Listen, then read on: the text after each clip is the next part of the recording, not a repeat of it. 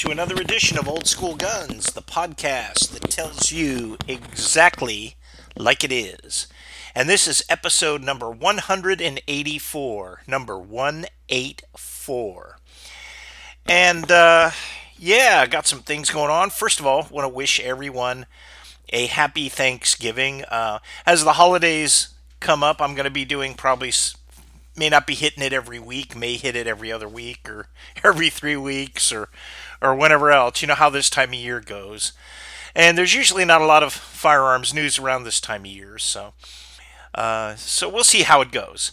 But I want everybody to have a safe and enjoyable Thanksgiving holiday, and of course extend that through the entire holiday season.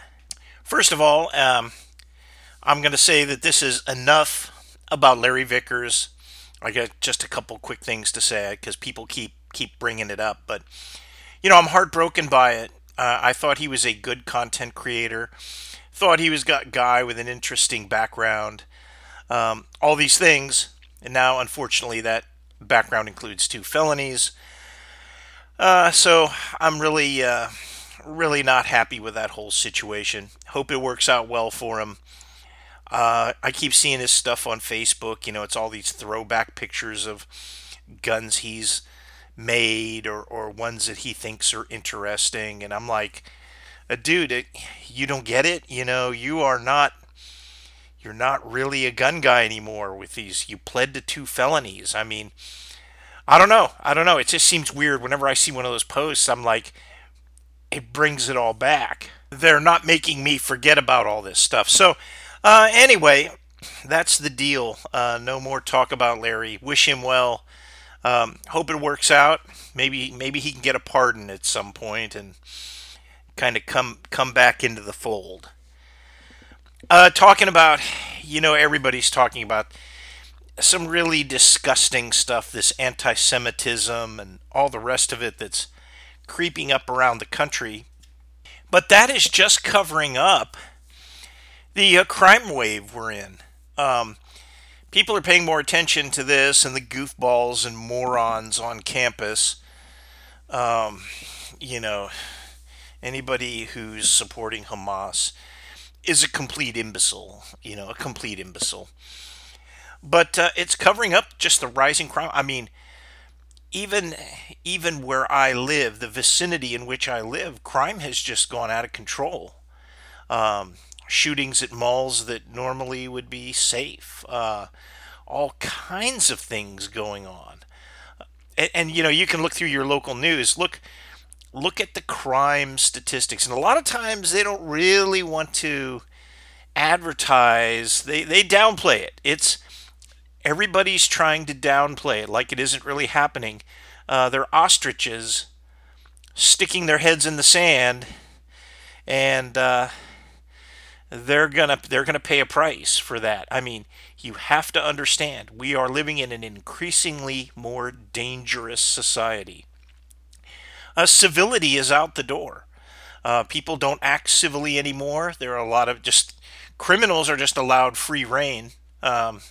And that's the only thing you can say about it. It's just free reign, and they are running around doing it. That's what it is.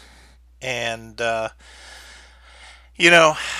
think if you have not prepared yet, go out and do what I said. Buy a entry level AR and a 9mm pistol and some rounds. Get some practice in and hope for the best.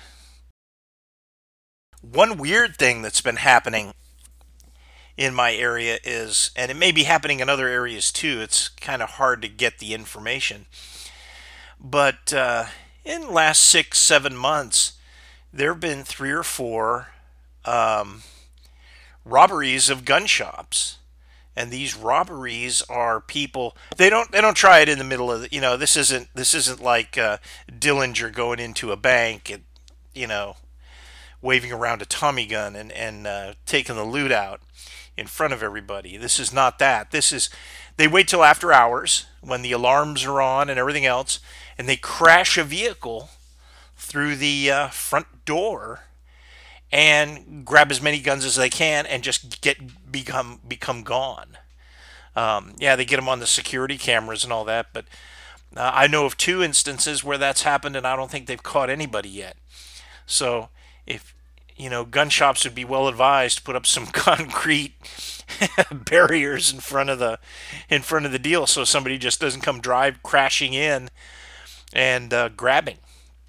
And it is a if you have a gun collection, you know, obviously it's always been good policy. Don't tell anybody. People ask me if I own guns if I don't know them. I said, well, I don't have any. No, I'm sorry, don't know. Um, you know, I just don't tell people, and I never tell people how many guns I own, what type of guns I own, anything like that. Um, it's just none of their business because I don't want them talking to somebody who talks to somebody who then wants to drive a car through my front door because they don't even know what's in there, and what I have they probably don't even want anyway. So that's the deal there.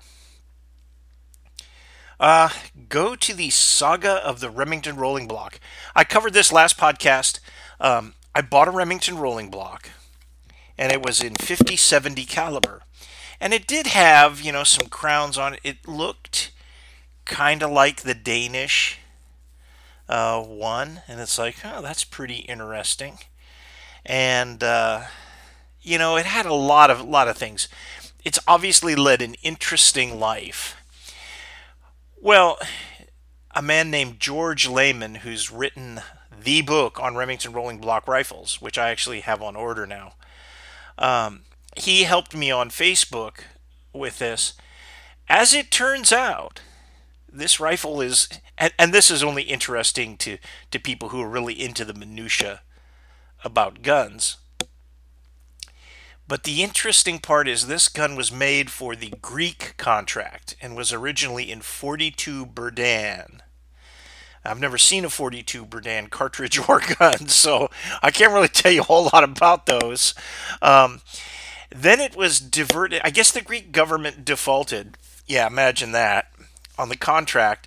And so these were diverted right to the Franco-Prussian War. France bought them. They just, hey, they were there. There was a lot of post-Civil War stuff that wound up the French.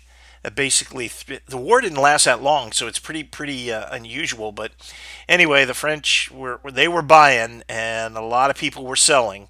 So the French bought a lot of rolling block rifles. I think as many as 100,000. And to make these things more usable, they obviously didn't really use any in 42 Berdan, but they were just quickly rechambered to 43 Spanish. Um, I guess that is pretty easy to do. So this rolling block started at 42 Berdan, went to 43 Spanish, then somehow came back to the United States. When it came back to the United States, it was rechambered for 50/70, probably to make it more saleable. Now, some portion of these guns were sent to Mexico. I don't think the one I have was, simply because the guns that went to Mexico's a tough place. It's a tough climate, and guns that go down there and get used for a couple of 3 decades or 4 decades, they tend to show their age and wear, and this gun does not. So I don't think it may have been rechambered for sale, just commercial sale here, because nobody in the United States in the 1870s, maybe early 1880s, was really using 43 Spanish. And it's interesting that the rolling block was, you talk about mass production. And at the height of rolling block production, they were working, the factory was working 24 hours a day, 7 days a week. And they were producing like 1,600 rifles a day, which, that's pretty fantastic. That sounds more like World War II production rather than early 1870s production. 1860s, early 1870s. So it's really fascinating, and I'm sure all these guns were fundamentally the same. I'm betting that the barrel blanks were all the same, and depending on the caliber, they just would ream it out to the right caliber. So they didn't have thicker ones for 50/70 and more contoured ones for the smaller cartridges. I think they effectively just said, hey, here it goes. Um, we have one size barrel, yeah, and it comes in whatever caliber we machine it into. So, very interesting gun, a very fascinating history, and it's very enjoyable. I have fired it. One of the things I discovered, and I think I mentioned this the last time, was the trigger pull is very, very heavy, and I don't really care for that. And there's some remedies for it, but it's really because they don't have a manual safety, so they don't want somebody actually accidentally discharging or negligent discharging the rifle. So they deliberately had a very heavy trigger pull because of the lack of a manual safety, which I found to be fascinating. As our friend of the podcast said, it's a very user friendly. It doesn't require a lot of training to become, reasonably proficient with it. Of course, it's powerful and in whatever cartridge you want. And they were used even up by the French in World War One. So an interesting rifle, and it's the apocryphal story and kind of the exemplar that you buy some of these old guns. You really have to look at the careful markings on them. Carefully look at the markings.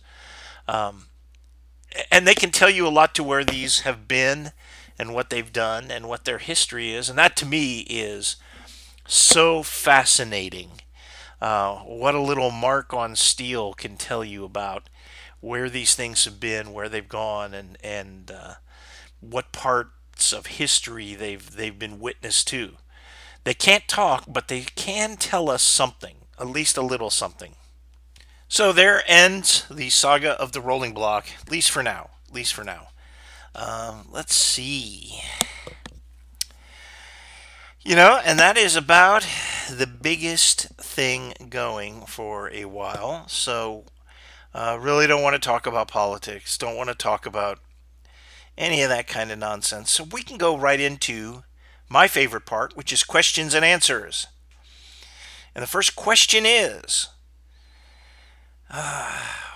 why wasn't the FG-42 used more by Germany in World War II?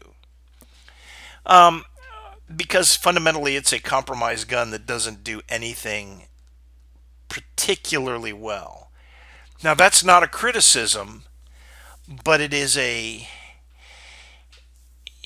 and I'm not criticizing people who love them. There are people who just adore them, love them, think that they're very cool, and they are one of the coolest looking guns. I mean, I absolutely think that they're just an engineering masterpiece and a work of art.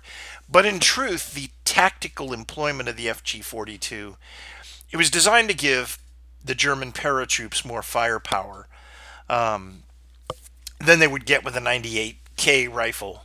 It was also designed to kind of be a suppressive fire weapon that that's why it has a 20 round magazine, that you could use it to suppress a position, much like a squad automatic weapon.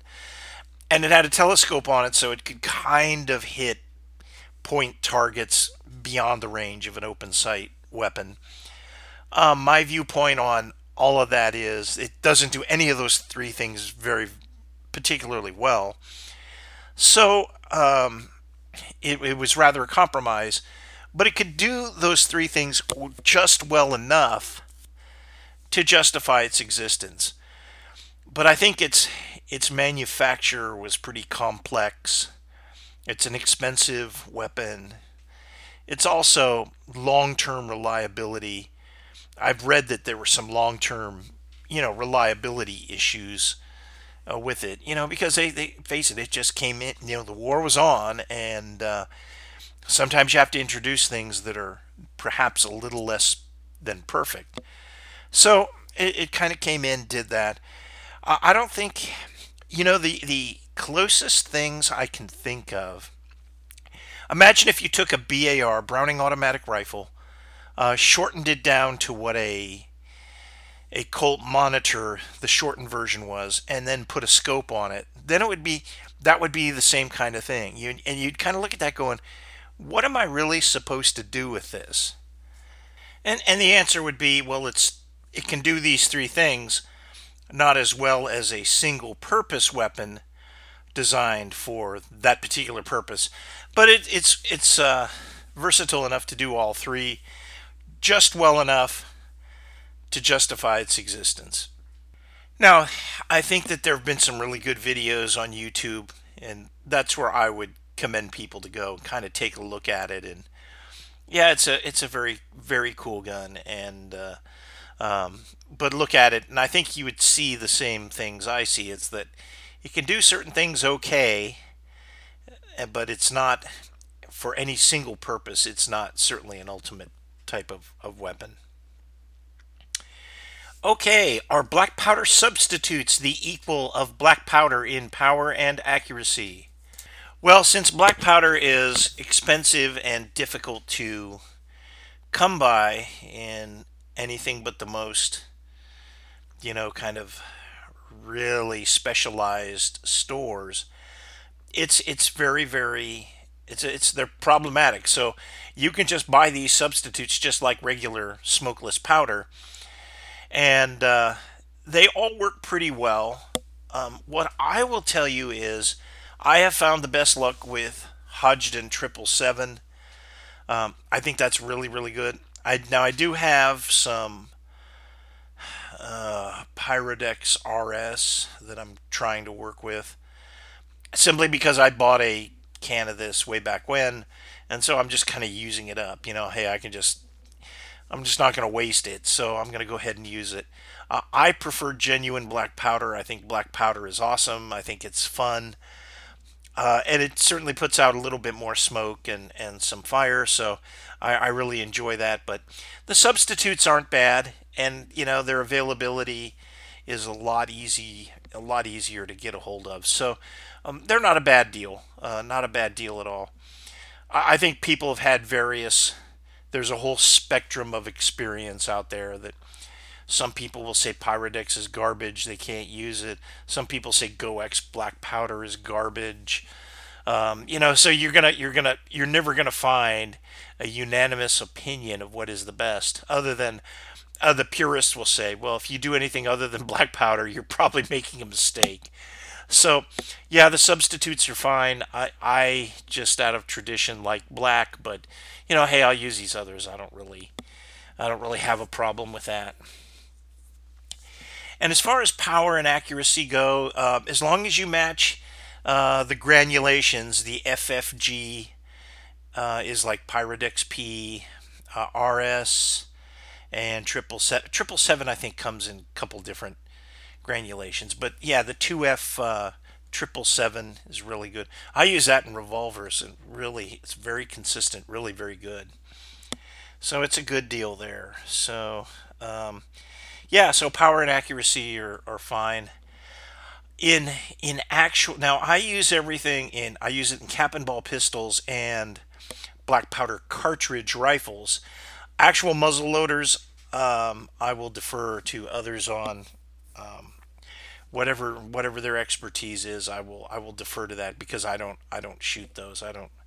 They've never really they have never really captured my imagination or my attention. Not the way that the black powder cartridge rifles do, and I don't know why they do, uh, but they do. So that's that's what it is. Okay, we've had this question before. Are the semi-auto Thompsons any good? Yes, they are. Like any gun manufacturer, some of them are better than others when it comes to, like, and it's usually not the guns problem. It's usually the magazines. Um, Make sure your magazines are good, and most of the problems people have with them are magazine related, and it's not that big of a deal. I have seen the aluminum frame ones. A lot of people didn't really dig, um, simply because they would, the rear sight would fly off and kind of strip the holes, take the threads from the holes with it. I have never. I've only seen one, and it did have a. I wasn't there when it happened, but it did have a rear sight that sheared off. And I don't even know they make the aluminum ones anymore. If they do, I haven't heard any problems about them. But yeah, go with the steel. They're heavy, but they're good. It's like they're heavy, but they're good. So I would stick with them. They're all right.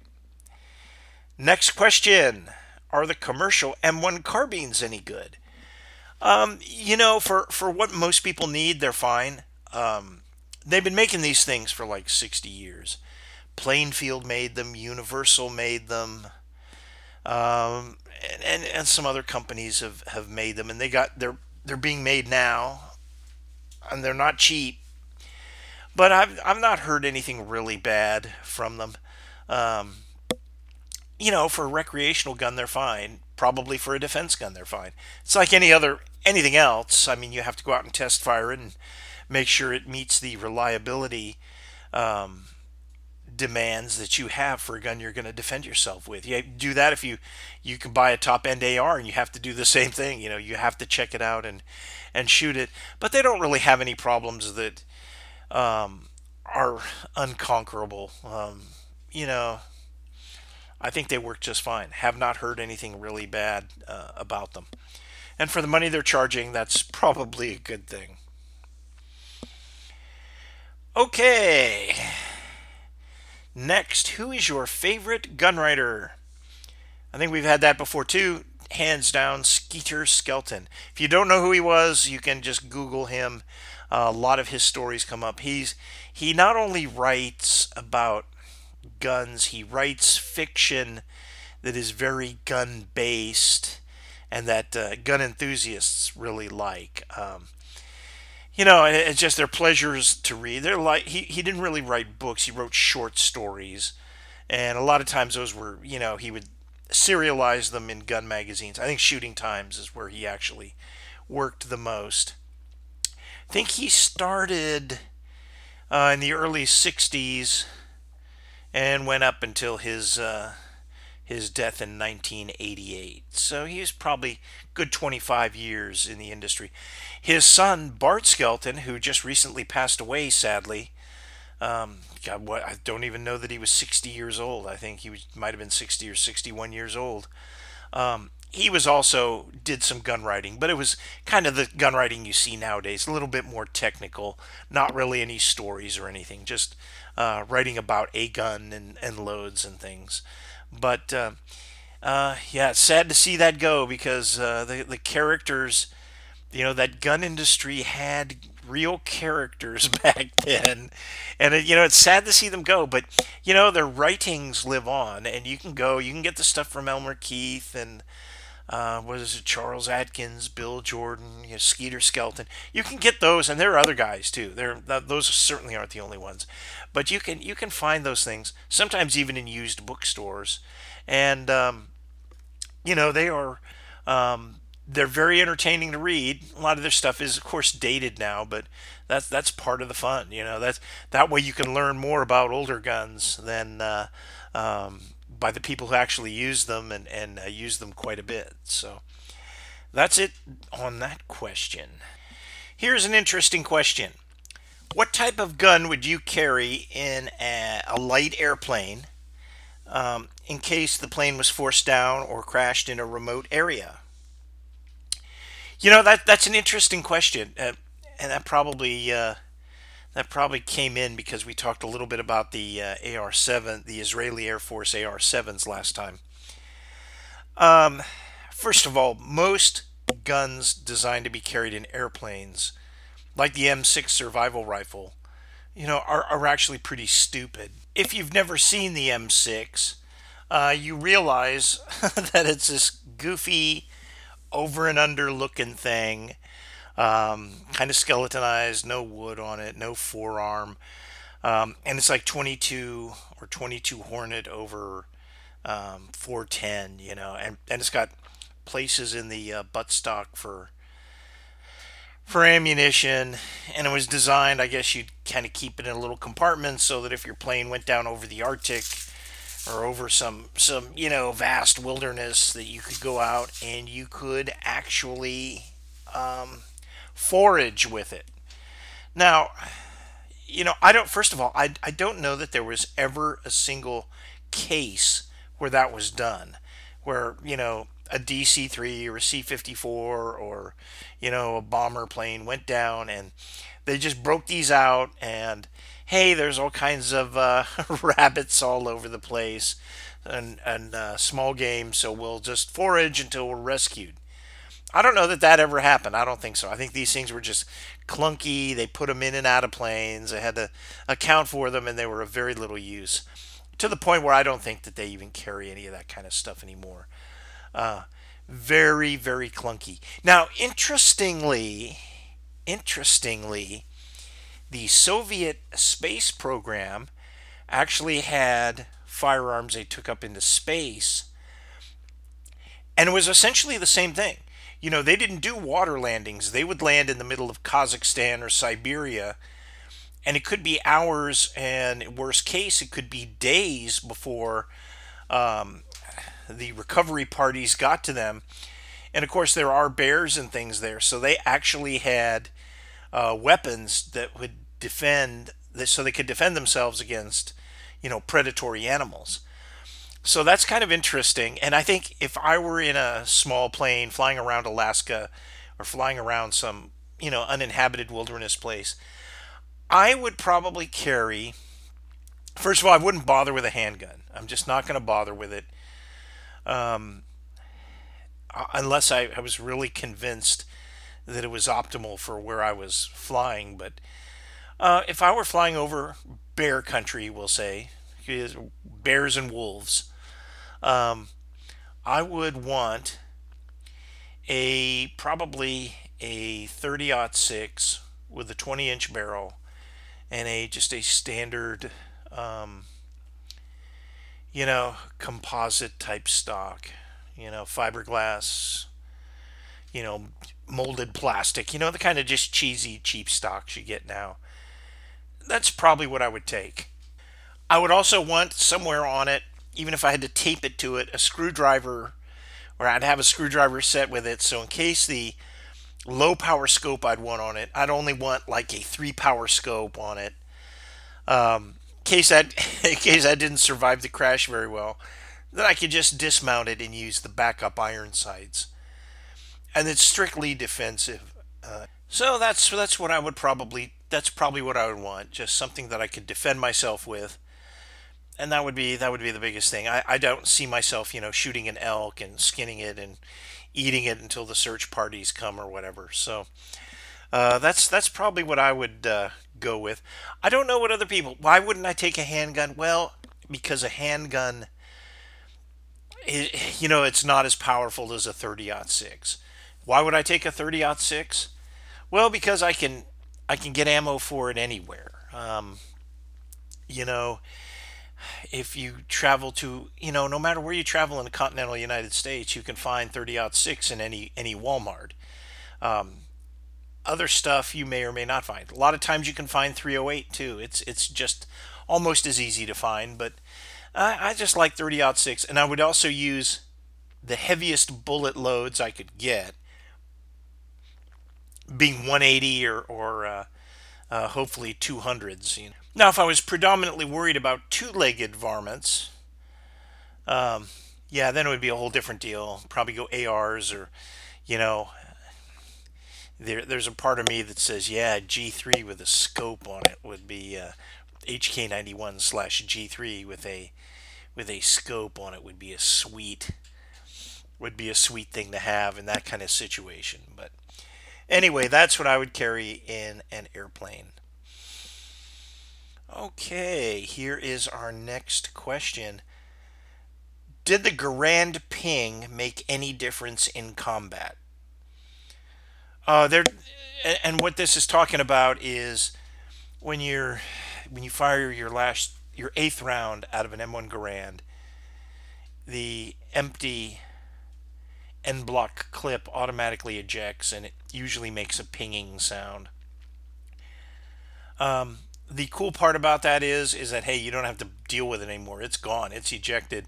So you just put the fresh rounds with the new end block clip in.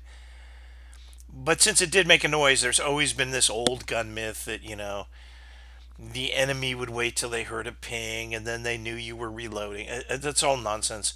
If you've ever been on a firing line where M1 Garands are being fired, you can't hear the ping. Um, Even realizing that you're probably wearing ear protection at the time, you just can't hear. You just can't hear it. If you're in combat, you're not going to hear it. There's machine guns and all kinds of things going off. You're not going to be hearing pings, especially if the enemy was using a rifle that had that ping. You're just not going to hear it. So that's just an old gun myth that has been hanging around forever.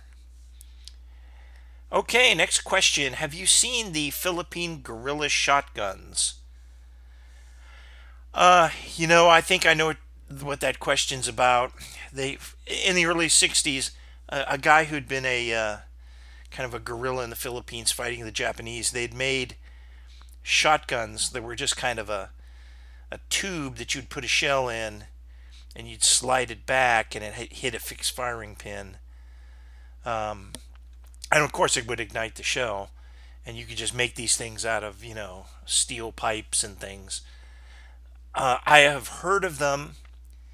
I do believe I saw one years and years and years ago. And I really didn't take much notice of it. But I think Forgotten Weapons has got a couple of one or at least one video, maybe two videos on these things. So you can, I would commend you to go there. They've got all the details, but yeah, they were just kind of a very inexpensive um, thing that would actuate a cartridge. You could never sell it today because of all the product liability things, but it's actually kind of cool. The background information on it is actually okay. And here's another question: why do you like older and it's quote unquote vintage guns? Well, I don't know why. Like a lot of things, why do you like something? Well, you don't know. You just know that you like it. When I go into a gun shop, the things that I'm not interested in are the banks of polymer framed pistols. I tend to go to the used guns section and look at the older guns. I've always liked older guns. I've always liked guns that have a historical association. I've always just I can't explain it, but I've always liked that. And I'm basically my interest is post Civil War through the end of the Cold War. That's a pretty big chunk, but that's kind of where I am. It encapsulates a lot of bolt action rifles, early semi-automatic, early the Cold War, early kind of rifles, and also like going back to stuff from the Wild West and also the black powder cartridge era. And the only thing I like earlier than that are cap and ball revolvers, which I don't know why I like them. I think it's just because they're quirky and very interesting old technology that I find fascinating. So I think that's the reason I like them. I like a lot of antique and older things in general, anyway. So I guess the firearms are a logical extension of that. So that's kind of where I am with all that. Okay, here's the next question. And that is, why were the 3840 and 4440 cartridges bottlenecked? Um, two reasons. Number one, the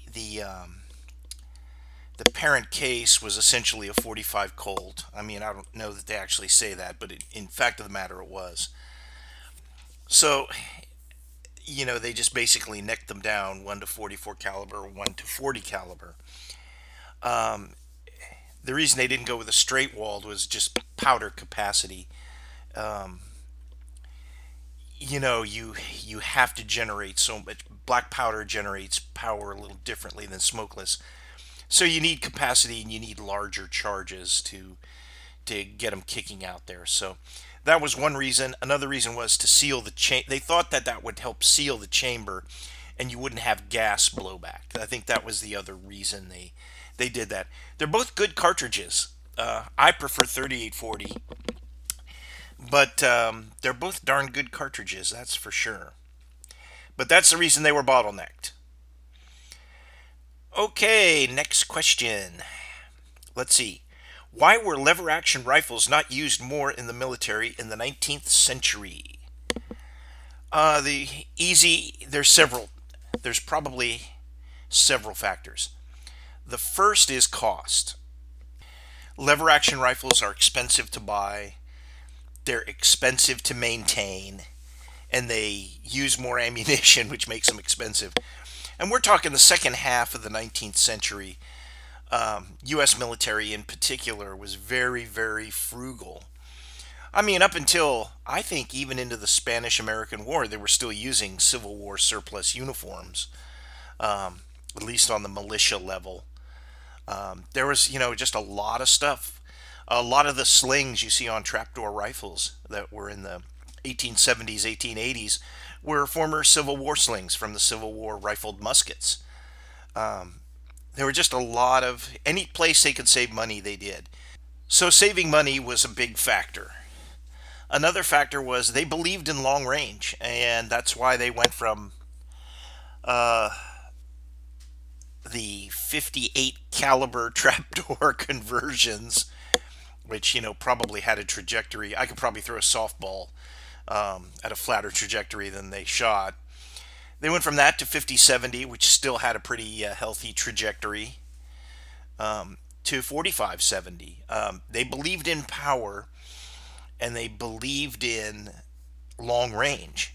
And the flatter you could shoot, the longer range theoretically you would have. So they believed in full power cartridges. They didn't, and all the lever action rifles at that time were essentially pistol caliber carbines. So there you go. That's another reason. The exception to that would be the 76 Winchester. It was a good design, and I think the Canadian Mounties used it, and it was for a more powerful cartridge. And it wasn't 45-70, but they had them in some more powerful cartridges. By the time the 1886 Winchester came about, repeating bolt action rifles were kind of out. Think of the date 1886. You also talk about smokeless powder coming out. So there were going to be some different directions to go, and the lever action just wasn't a direction anybody was really willing to take until World War One, where the Imperial Russia ordered some large quantities of M1895 Winchesters. 1895 Winchesters did get a lot of law enforcement use. I think Teddy Roosevelt took one with him to Cuba. In 3040 Crag, they did get some use, but nothing near what bolt action rifles were getting. And again, it goes also down to there were still a lot of people in the ordnance bureaus and everything else who thought the faster a rifle can shoot, the more ammo you're going to waste. So they were very, very cognizant of that, and they did not want. For some reason, ammo wastage became something that was a lot greater than problem. It was envisioned as a lot greater problem than it actually was. And if you look at Little Bighorn, you can see where faster firing rifles would have definitely been something that they could use, but they did not. They went with the simple. It goes back to like the Remington Rolling Block, a very simple gun that you can use with just a modicum of training. Lever actions are a bit more complex, and I think one of the main reasons is I think the maintenance on a lever action rifle. When you're out in Montana, who's going to fix it when it's broken? Well, you've got to ship it all the way back east to an arsenal, Springfield Armory, let's say. So you got to ship it all the way back there to fix it.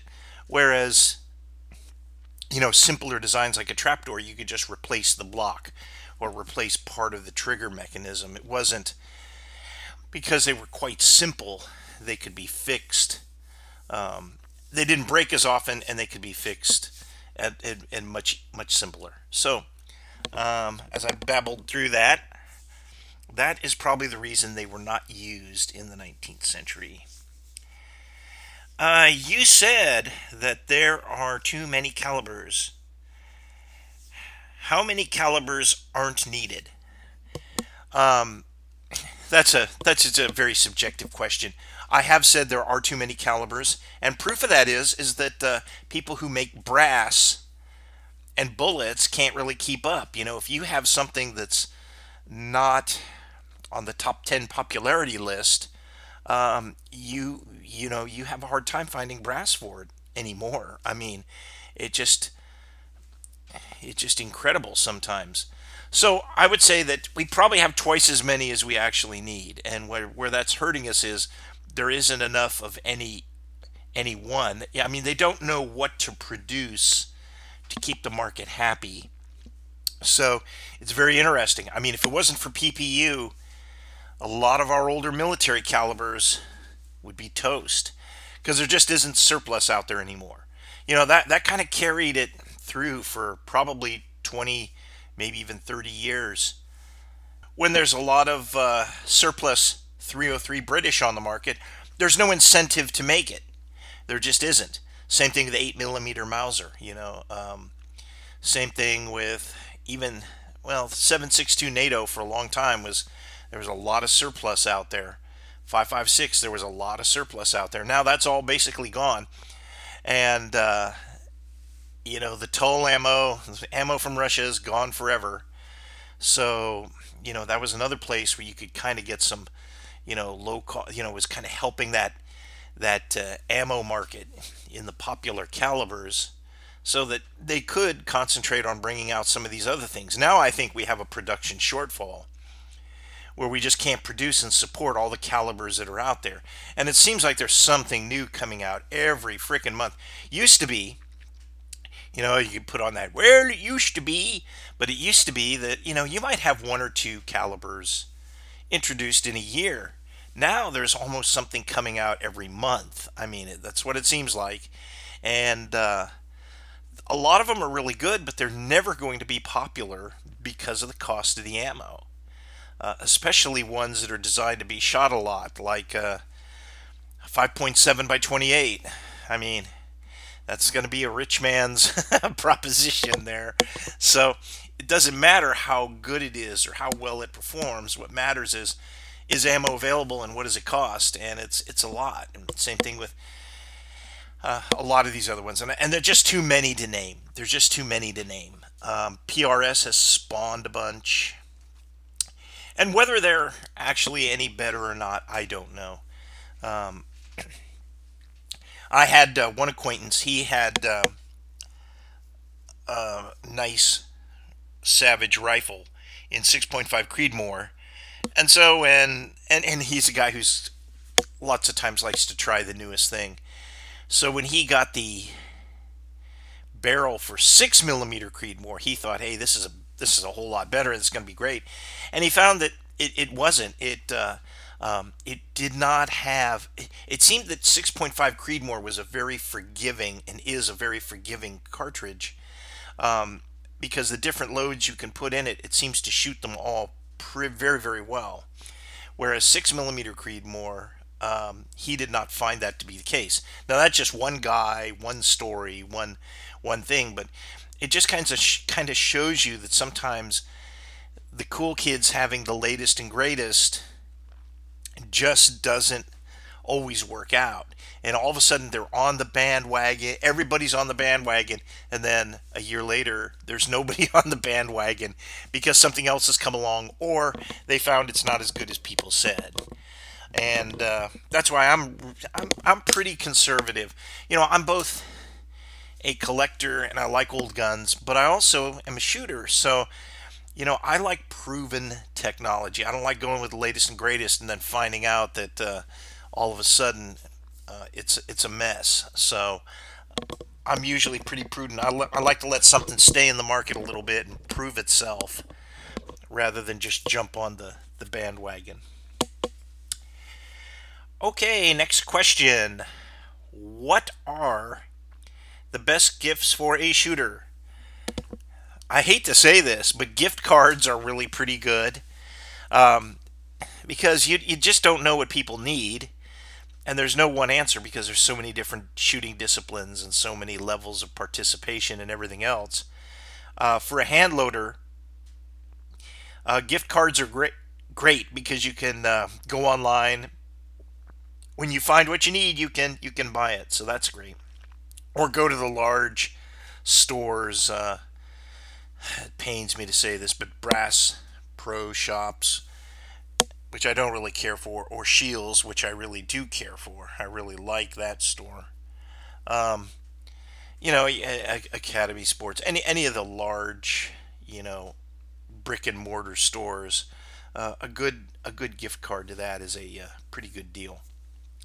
So those are my best things. Other things that always come in is, uh, you know, cleaning supplies are always useful. I mean, especially if it's, you know, a younger person, a child giving a gift to dad.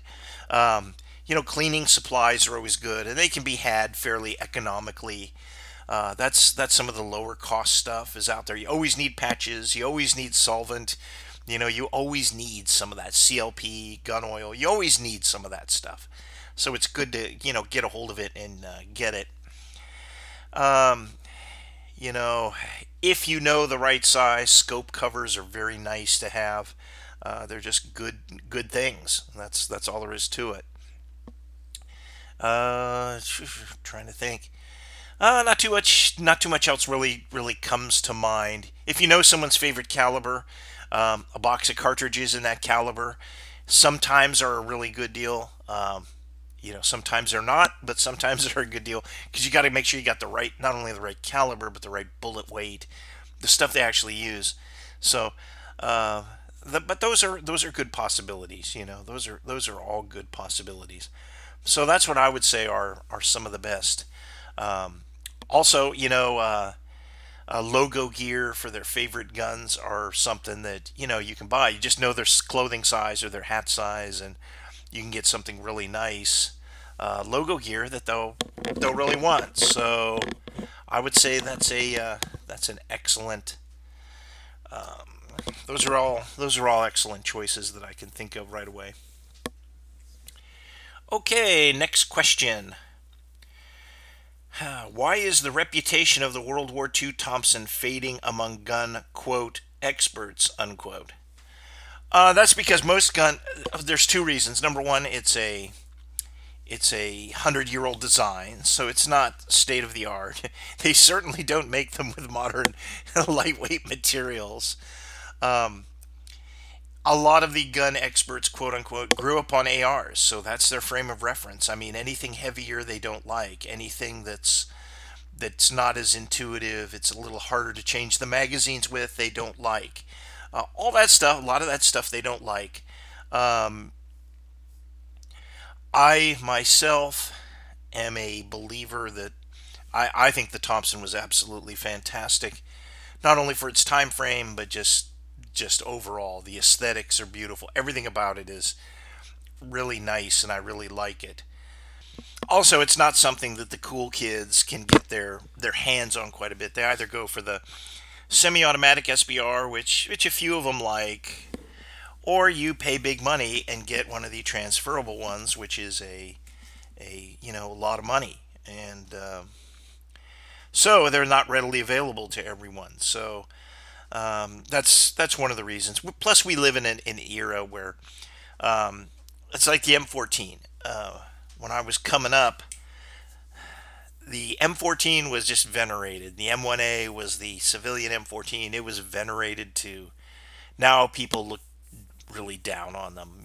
I mean, and I really think that's ridiculous. But again, these are AR guys. I mean, when you're talking all these guys who are putting up, and guys who should actually know better, but a lot of these guys are all just AR centric. So hey, shoot your ARs, have a great time. Just it's awesome. Have a great time. These are the same guys that hate the G3. They don't really have a lot of respect for the FAL. They don't have a lot of respect for anything that's pre-AR or contemporary with the AR that just didn't catch on. So that's one of the reasons why. And you see with the 1911, there are these guys who dish rag 1911s. Again, it's a 100-year-old design. But actually, I look out there. I don't. For me, I don't see anything better out there. So when I walk into a gun shop, like I was talking about with the vintage guns, I walk right past all the polymer guns and walk right over to the used gun or the more traditional firearms, and there is a strong market for traditional firearms, which is, and some of that, the 19th century guns, has been driven by the cowboy action shooting. Face it, that's the reason we have a lot of the reproductions we do, and that's a strong market, and there's a very strong market for nostalgic um, firearms from up to the, oh, now it's like the 1960s. So anyway, but the Thompson, yeah, its reputation may be fading, but those who know. Well, that's it for this edition of Old School Guns. And if you have any questions or comments, please go ahead and send them to kbmakel at AOL.com, kbmakel at AOL.com, or leave them in the comments section on Podbean.